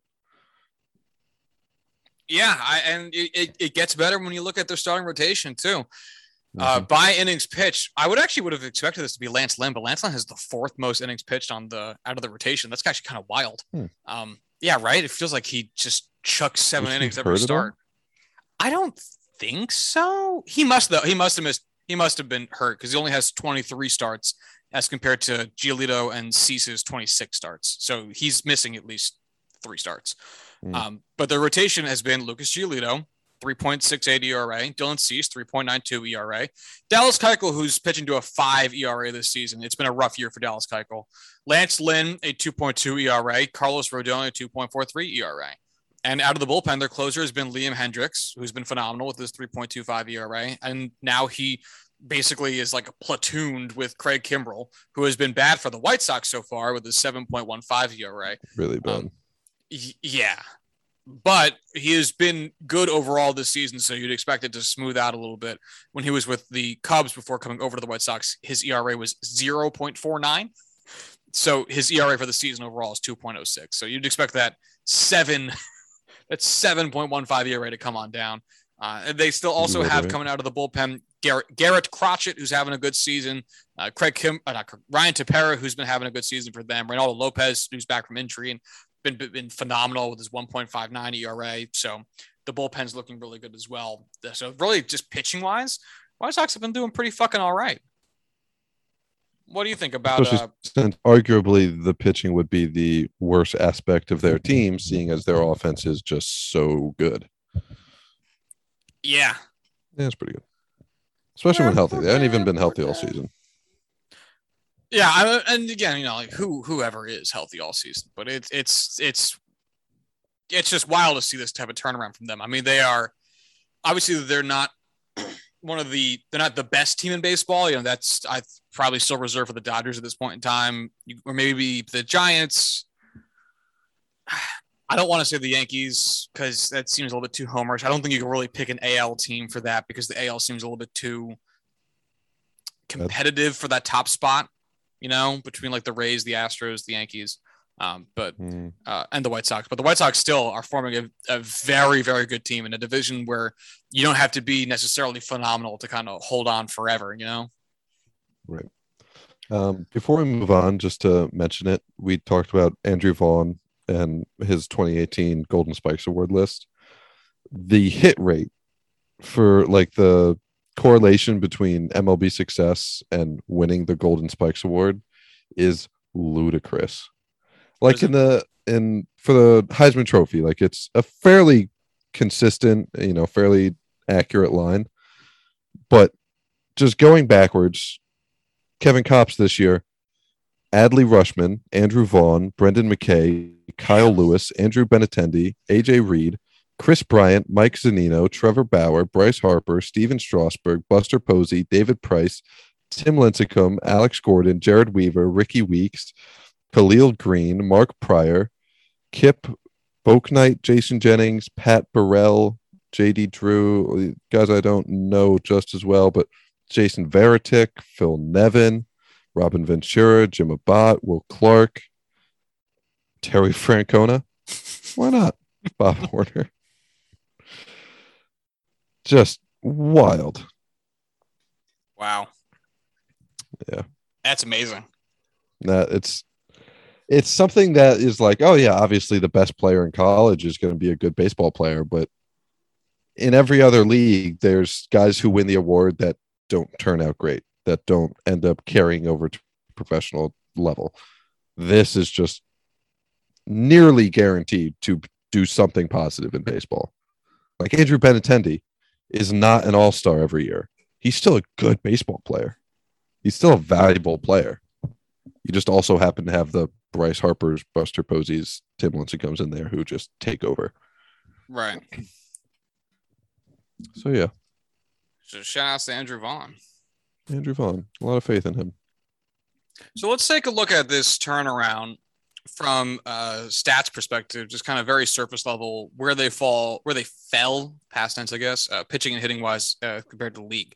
So in 2016, when this rebuild started, their team ERA for that year was 4.12, which was 13th best in all of baseball.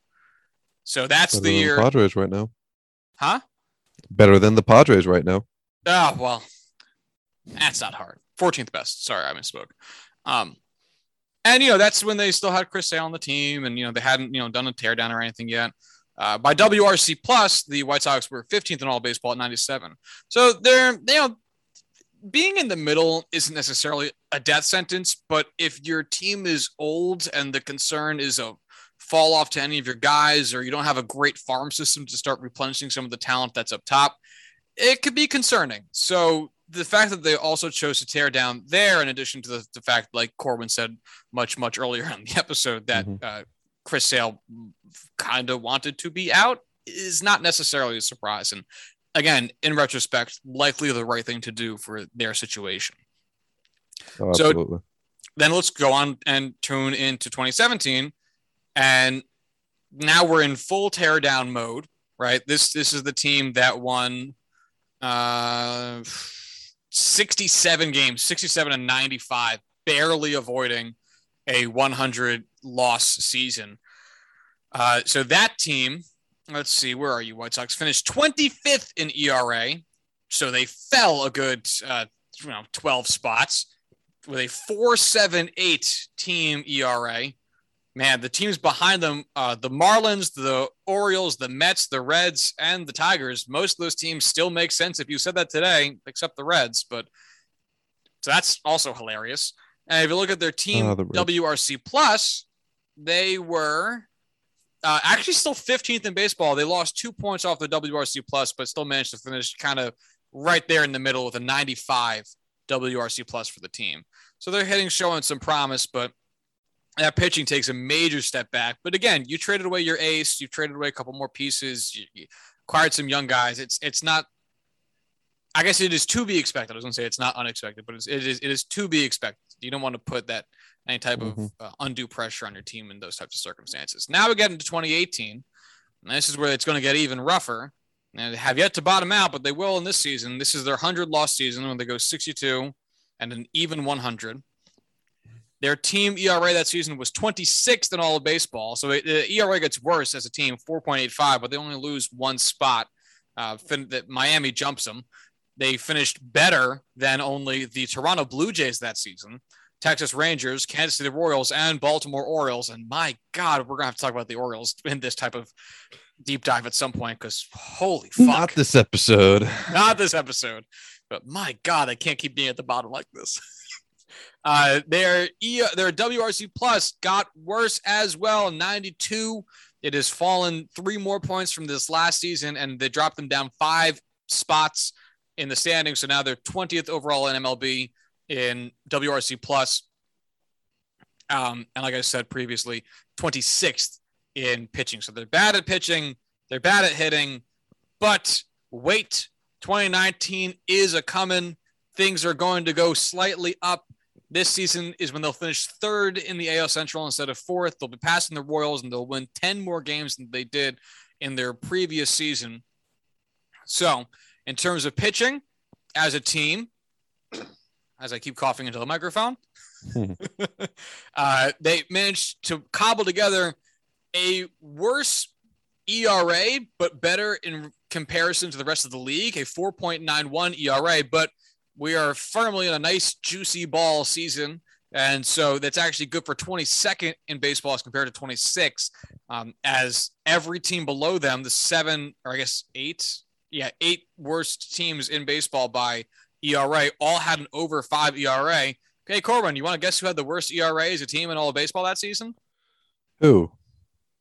Give me a guess. The Orioles. The Orioles. Oh my God, it's so fucking sad, man. Yeah. So the White Sox 22nd overall in team ERA, and if we go to over to WRC Plus, they move up a couple spots in that respect as well, finishing with basically the same WRC Plus though of 92. So some signs of life. Clearly, they bottomed out from what they had been going through in terms of the rebuild, and obviously you want to be a little bit positive on this and say that, the only place they have to go is up. Maybe they found their talent floor, so to speak. We don't think we can be worse than this. That might be an optimistic thought for certain teams, especially certain teams going through a rebuild. But at the same time, it has to be true to some respect, that you have players on your team. They can only be so bad. It is true. You do have players on your team. And they can only be so bad. So now we're going to get into 2020, and they're going to make the playoffs. They're going to go 35 and 25, and they made a bunch of fancy free agent acquisitions, and let's see how that pans out for them. So they were 22nd in ERA, or 23rd in team ERA in 2019. In 2020, they finished 6th in team ERA, jumping 16 spots in the standings, finishing a full run better than they did in 2019 at 3.81. The only teams with a better ERA than them that season were the Oakland A's, the Minnesota Twins, the Tampa Bay Rays, the Cleveland baseball team, and the best ERA went to the Dodgers that season. So a huge jump forward in team ERA from the White Sox that season. And where did they finish hitting-wise? Also 6th, as they take another colossal step forward in hitting, finishing with a team WRC Plus of 113, which is 16 points better than they were in 2016. So really a full about face.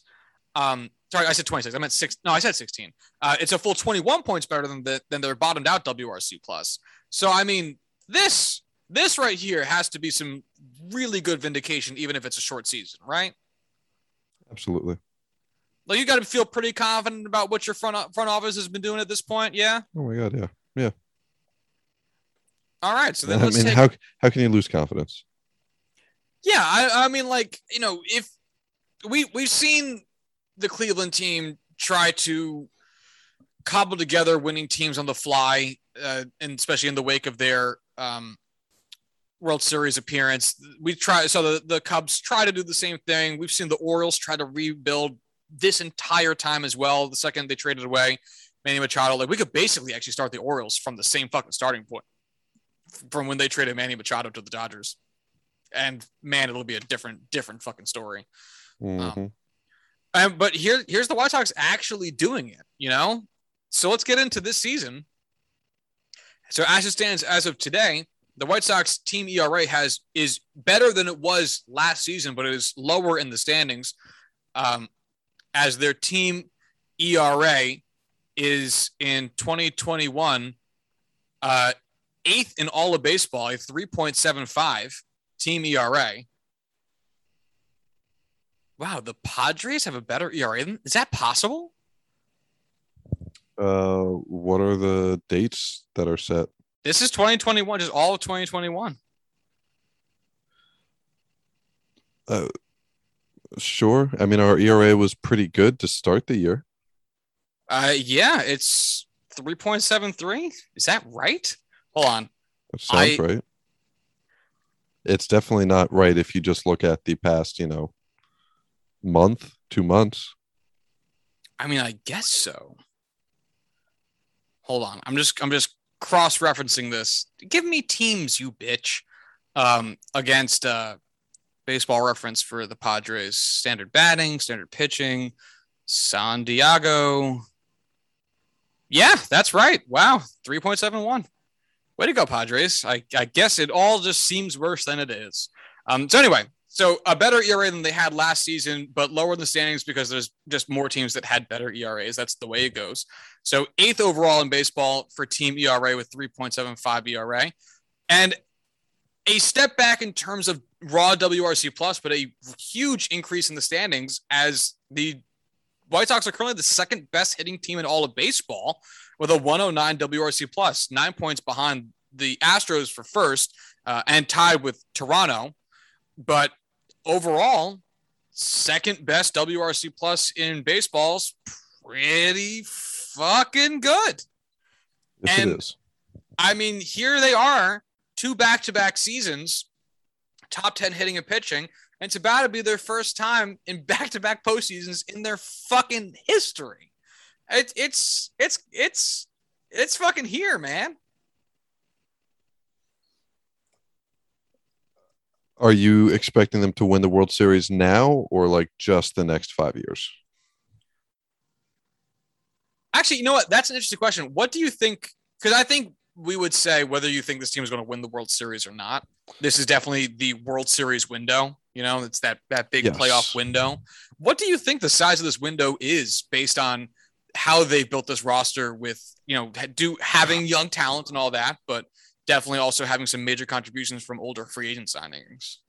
I mean, if you truly are going to open up the checkbook for guys like Jimenez, guys like Robert, the core starters on this team, you could keep this window open for 10 years. I don't know if they necessarily will, but at the same time, the aspects of them acquiring talent, trading for talent, signing them, drafting them has been so consistent over the past 5 years outside of the Fernando Tatis trade that there shouldn't be any reason to doubt the fact that they could keep it going for a full 10 years. The window will grow and shrink, based off of the season and, health and whether certain guys leave and who you can replace them with, things like that. But you have Jimenez there, you have Robert there, Robert there, you have all these other, Andrew Vaughn there. Your offensive core is going to be there for a long time. They're so young. Keep it going. Yeah, I wouldn't be surprised if their playoff or World Series window or whatever followed a similar trajectory to maybe like the Nationals. Because my first instinct was like, what would it take for them to have a Dodgers-like run, and for them to have a Dodgers-like playoff, consistent make the playoff run, it would require Dodgers level of ownership willing to spend money, which just doesn't happen with every team. But and also Nationals, like 10 years of just turning into the Dodgers front office and just being able to amass not just talent at the major league level or AAA, but every single layer of coaching, players, development, everything. Right. They're just on another level. They really are. But at the same time, the White Sox are showing some really good signs of being able to do stuff like that. So they might be Dodgers light, which makes me think maybe a little bit more Nationals-esque, where, they're big players that come up through the system end up really being big players for them. We saw it with Bryce Harper before he ended up going to Philly. We're seeing it with Juan Soto now. And then they made just, very good free agent acquisitions. Kurt Suzuki was great for them. Max Scherzer was obviously great for them. Anthony Rendon. Actually, did they draft Anthony Rendon? I want to say yes, but I will double check. Ooh, yeah, this is a good question. Do, do, do, do, do, do, So I do, definitely don't know much about Anthony Rendon, but I can fuck off. Anthony all right? Rendon was drafted 6th By the overall Braves. in the first round by the Washington Nationals. And then, yeah, drafted by the Braves in the 27th round. And then 3 years later was drafted by the Nationals. But so they tried drafting him out of high school. I guess, is there an eligibility? Do you have to? No, you can be a freshman in college and get drafted, right? Yeah, you just wouldn't necessarily sign. And typically, if you go to college, you're there for the whole. Okay. Yeah, makes sense. All right. So, yeah, he was the Nationals draft pick. But regardless, like I could definitely see them following that type of trajectory so long as they can maintain that level of scouting. And then, like you said, maintain that level of willingness to open up the checkbook and, dish out some big contracts. That was the big knock against them when the Manny Machado thing happened, was that they weren't really serious about Machado because they weren't willing to go to where he wanted to be. And honestly, what Machado was asking for was not outrageous. And obviously it's a big number, it was 10 years, 300 million, but just because it's a big number doesn't mean it's unwarranted or an overpay. I mean, Machado is worth that contract. He plays an important defensive position that he defensively plays very fucking well, and he's a great hitter.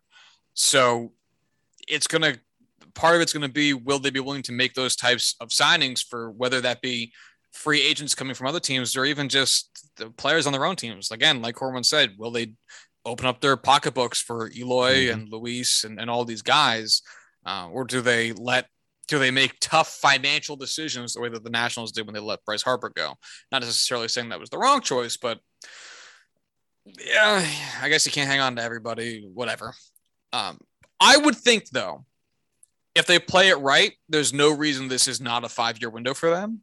And honestly, if they play it wrong, it could be a 5-year window. If they play it right, I think, like you said, this could very easily become a 10-year window, depending on what they do with these guys. But a lot of it's going to come down to how well the scouting department performs. I mean, a lot of the backs of this team comes on them making very, very good trades. Very good trades. So it's not even just scouting for the players that they end up drafting. It's scouting the players that they want to acquire from other teams' minor league systems or other competitive starters. And internal drafting. If Nick Madrigal ends up becoming a fucking stud for the Cubs and the White Sox don't win this year or next year using Craig Kimbrell as much as they would need to make that worth it, then that trade all of a sudden isn't worth it. If Nick Madrigal ends up becoming phenomenal and Craig Kimbrell is just like another guy in the bullpen, you got fucked.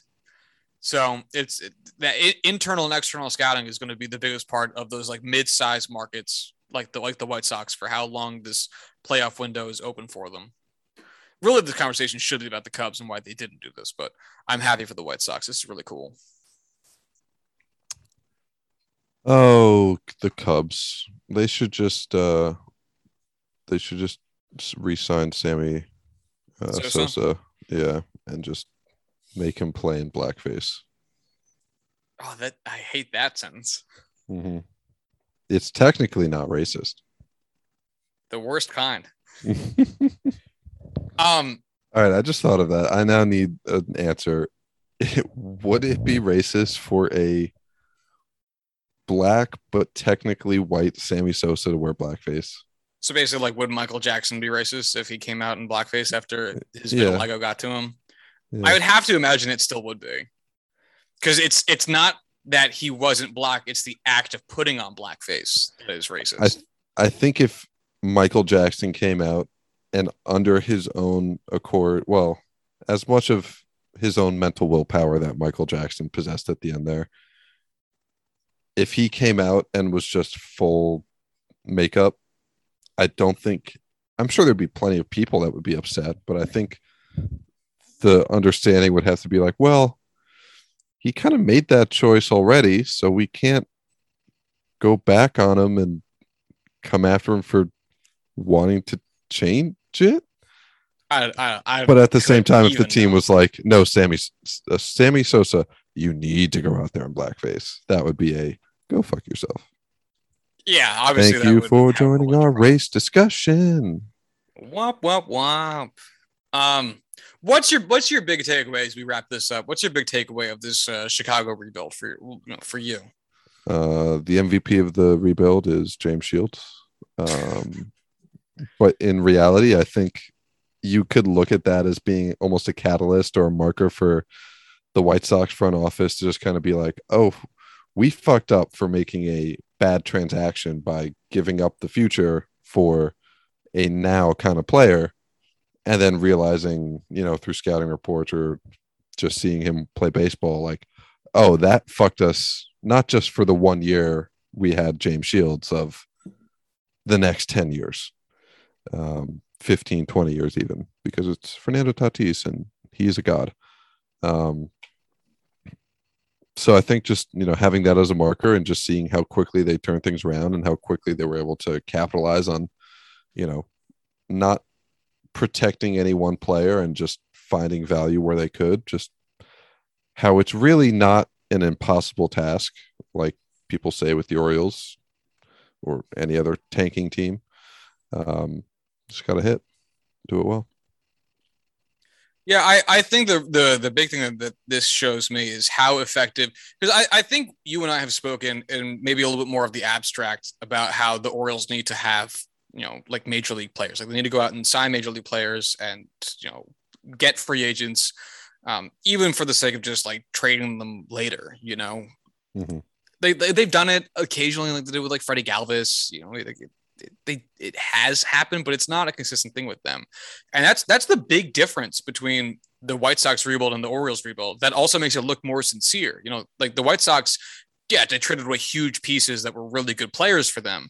But they also made a concerted effort in actually signing a few free agents here and there. Obviously, not all hits, but a lot of the ones that didn't hit were 1 year contracts. And they ended up trading some of those guys away for value and traded away, Mm-hmm. they constantly flipping pieces, like with Dane Dunning. They went out and acquired Dane Dunning from one guy and then turned around and traded them a couple years later and turned that into Lance Lynn. And actually taking in free agent signings will give you a better understanding of how, like, it's not fair for the Orioles to put whoever, Sammy Watkins or Spencer Watkins, whoever is going to be the number 2 starter behind John Means, and say, hey, you rookie nobody that has not thrown 100 innings of Major League Ball yet, you are now the number 2 starter for our organization. Like, that's not fair. And having a guy that might be an overpay, like Dallas Keuchel, come in and say to your younger guys, like, you don't have to be the ace. We signed that guy to be our ace. You just do what you got to do out there. I mean, that will help you develop, and that'll help you get a better sense of what you got to do. I think while all pitchers, I'd imagine, would want to become their team's ace, mentally, it might be better, take some pressure off to have them come up as 3rd, 4th, 5th starters so that they don't have to worry about putting those innings on your team on your back like that, even if your team sucks. And the White Sox show that they're willing to do that. And I think that's one of the things that really helped with their pitching development and all around with their whole organization. Yeah. I mean, the mental mindset of playing for a team that doesn't give a shit must be incredibly taxing compared to playing for a team that is investing significantly to build a winning franchise. Yeah, there's more pressure on you to perform, but at the same time, that's the whole point of being a professional athlete is performance. And guess what? Guys care more when there's something to play for. Guys play. Yeah, more that is by for, far better. the biggest gap here. All right, hold on. One more thing before we go, because now that I said it, I have to look at it. The difference between White Sox and Orioles payroll by season, because I feel like I need to know this now. You know what I mean? All right. What do you mean I need Spot Track Premium to look at MLB payrolls? I do that all the time. Don't lie to me. Spot Track, you bitch. Why would you betray me? I'm your friend. Spot Track, no! All right, I guess I can't do it. That sucks. Oh well. Spot Track. I mean, I love your service, and I probably would pay for it, but I'm also cheap and don't feel like it. So, okay. Oh well. I guess that'll have to remain a mystery forever. I mean, I guess I could just look it up somewhere else. Never know. Yeah, it's not going to happen. All right. Well, then, you got anything else before we wrap it on up and get on out of here? No. All right. Well, thank you for indulging us as we went through this. Really, thank you for indulging me. As I kind of forced Corwin's hand in having to talk about this. So appreciate you all joining the journey, including Corwin. Okay, we got to talk about Fernando Tatis, so all is happy. Tangentially, the best way to talk about him. If you'd like to follow the show, you can do so at JuicingPod on Twitter. And if you'd like to follow Corwin on Twitter, you can do so at Corwin Heller. If you'd like to follow myself on Twitter, you can do so at Joshua D. Tracy. If you'd like to send emails to the show about whatever you'd like to send emails about, you can do so at juicingthenumbers@gmail.com. And until Thursday, y'all have a good one. Yankees win shrink at 13. Okay, bye.